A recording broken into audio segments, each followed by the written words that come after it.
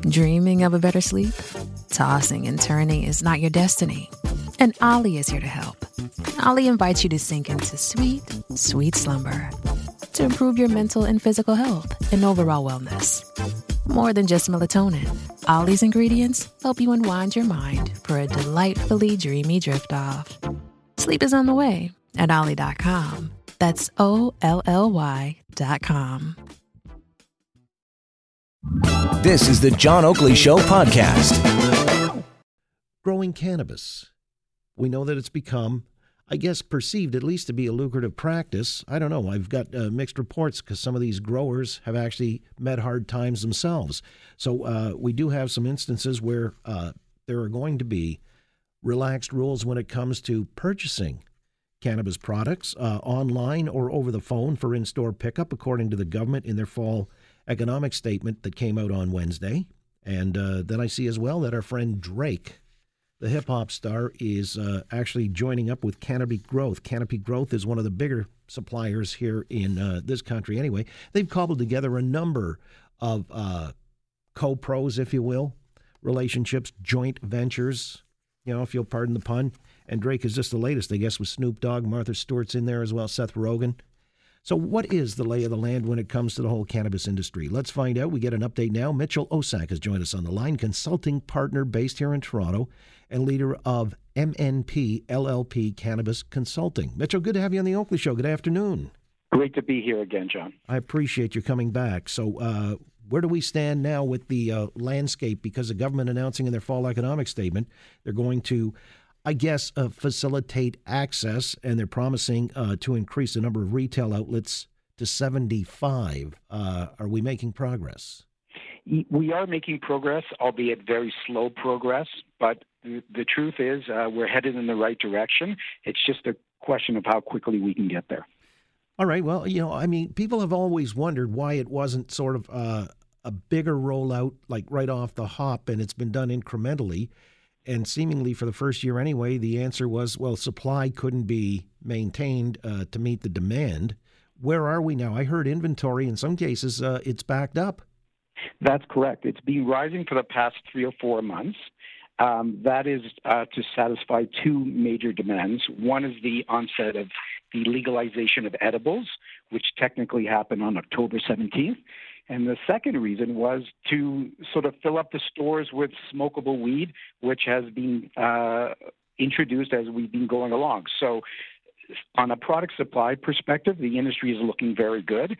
On the demand side, it's also looking very good. The question now is, do we have the right pricing and the right number of retail stores, particularly in key markets, to be able to take all of that weed and get it to market? But Mitchell, when you say the right number of retail stores, some people were anticipating that this was going to be anybody who wanted to open up a shop and met certain criteria would be allowed to do so, and the supply would be there. And that would kind of leaven prices right across the board as well. How come we're not there yet?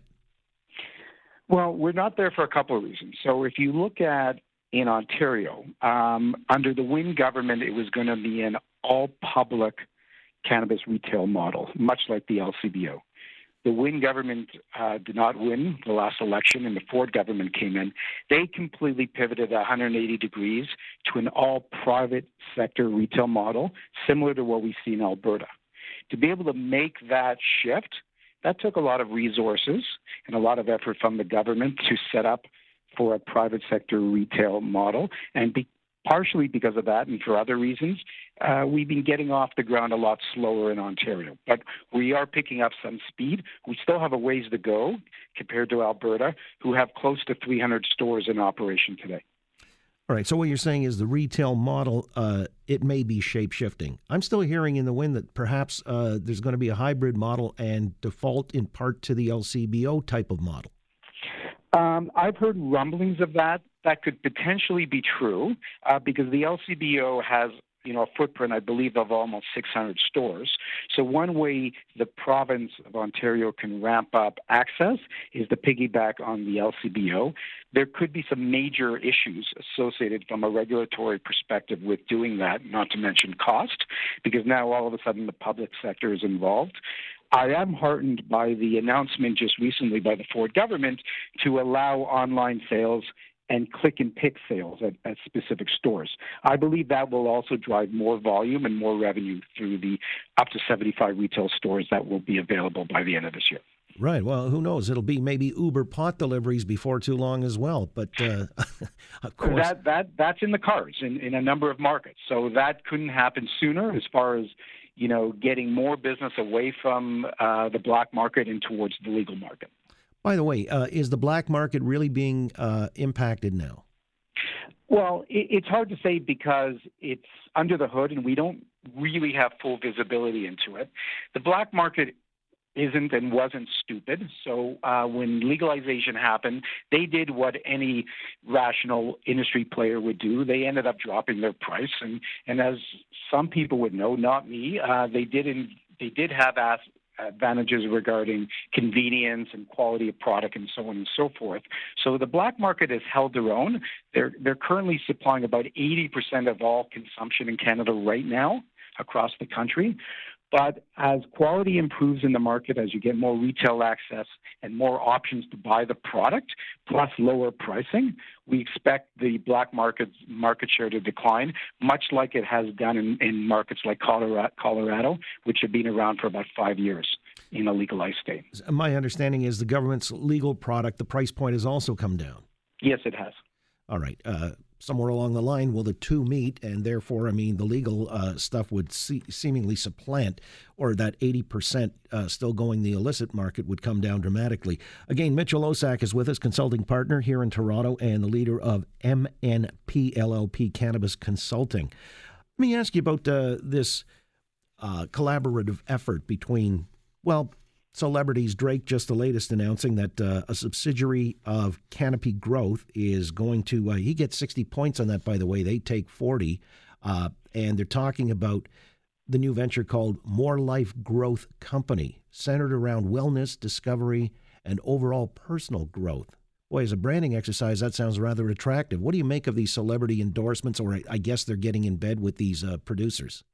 Well, there's two ways of looking at it. One way is, does it make sense for the licensed producer? And what we've seen from a variety of these different deals, and I'm not talking about any of the Canopy deals, we can talk about Gene Simmons, who was affiliated with Invictus at a certain point, and the Tragically Hip that was affiliated with Up Cannabis. Truth of the matter is, those endorsements have not led to significant business gains for any of the licensed producers. If you look at where the market is today, it's down over 50% versus its highs of about 6 to 9 months ago. So in my humble opinion, and the stock markets are talking, these haven't been, huge winners. What's interesting is if you look at Canopy's stock price today, it's down about 2% as of about 15 minutes ago. So it doesn't look like the markets are fully endorsing this deal. From the perspective of Drake, I think it's a terrific deal for him. Well, yeah, boy, that's a great update you just gave us 15 minutes ago. That's real contemporary. Because my understanding was this Canopy Growth, actually, it had a bump to the upside by 3% in early trading after the announcement from Drake. Yes, and then it's fallen. I wouldn't say it's necessarily falling because of the Drake deal, but we would have expected one of the largest cannabis companies in Canada signing a major deal with one of the biggest brands and one of the biggest musicians in the world to at least be flat, if not give it a 5 to 10% lift, and that hasn't happened. So in general, again, you just mentioned where, some of the people who have actually gotten involved, Tragically Hip, Gene Simmons from Kiss, and that hasn't really been a lot of upside. As a matter of fact, it's going in the other direction. Why are some licensed producers actually going broke or out of business, if I've got it right? That's a huge question, and I don't think you have enough time in the day to fully unpack it. There's a variety of reasons. One can say the restrictions, the regulatory restrictions around branding and so on are prohibitive for licensed cultivators and make it very difficult for them to make product claims or to promote their product in any meaningful way. That makes it difficult to sell the product or communicate your value to a consumer. So that is one major way. I would say number two is that it's very difficult to grow cannabis in 500,000 or 1 million square feet greenhouses, which is where a lot of this stuff is being grown right now. In the old days with the black market, they're maybe being grown in the middle of a cornfield in about 1 acre. Now try and growing that stuff in northern Alberta outside of Edmonton in 1 million square feet. And I don't want to pick on anybody in particular, but that's extremely difficult to do. The third reason is what you alluded to a little earlier, John, is that getting out of the gate, there were some challenges in product supply. The producers didn't know what was going to sell, and the consumers didn't really know what was going to be available. Over time, that will right-size itself, but at least in the first 6 to 9 months, it was a learning activity for all the parties involved. And so finally, with edibles having just come out, now being legalized as well, I'm guessing they're accessing new markets with some folks, maybe resistant to smoking or, I don't know, as a social thing too, but edibles seems to make it, palatable for those who may heretofore not have wanted to smoke anything. That's absolutely correct. What we've seen in other U.S. markets where edibles have been legal for a while, like California or Colorado, is that edibles expand consumption, and they expand it through different formats and different ways that people can consume. You can eat a gummy bear inside of an office, but you can't smoke a joint inside of an office. And at the same time, edibles bring in other market segments that were a little reluctant to smoke. And I'm talking about baby boomers, Gen X folks, senior citizens, and so on, who find it more palatable and easier to consume a product through an edible or a topical than it is through smoking.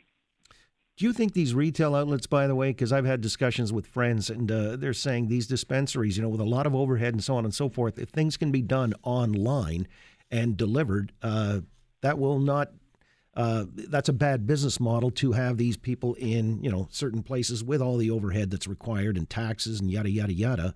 So what's their future? The retail cannabis industry, when it finally becomes mature, and that moment is approaching very quickly in Alberta, will end up being like any retail operation, which in my opinion will be, you'll have a few that will be exceedingly successful and do a terrific job and retain clients and so on and so forth. And you'll have a lot of operations that will fall by the wayside because they never had good management or they never were based in a good location. What I like about the online and sort of that click and pick model is that it gives consumers more choice. And anytime you get more choice, particularly with millennials and so on that are much more comfortable with buying online than older segments are, nothing bad can come out of that. The question is, how does the retailer optimize its operations and how it goes to market to target different groups of people who want to buy this product. Some will want to come in like neophytes who want to look at the product and learn more about it, and others who know exactly what they want will enjoy the convenience of clicking online, buying it, and showing up to the store and picking it up. That's what we're seeing in a lot of markets like Colorado, where that click and pick capability is responsible in some cases for 20 or 30% of their business. Sure. I mean, a transaction where you don't even have to put pants or shoes on and somebody comes to the door, it's a nice way to go. By the way, I appreciate the update as always, Mitchell. We'll stay on top of things as they evolve. They continue to, and we'll talk again soon. Thanks, John. Stay warm. Okay, thank you. Mitchell Osak, consulting partner based here in Toronto and the leader of MNP LLP Cannabis Consulting. Thanks for listening to the John Oakley Show podcast. Be sure to rate, review, and subscribe for free at Apple Podcasts, Google Podcasts, and anywhere else you get your on-demand audio.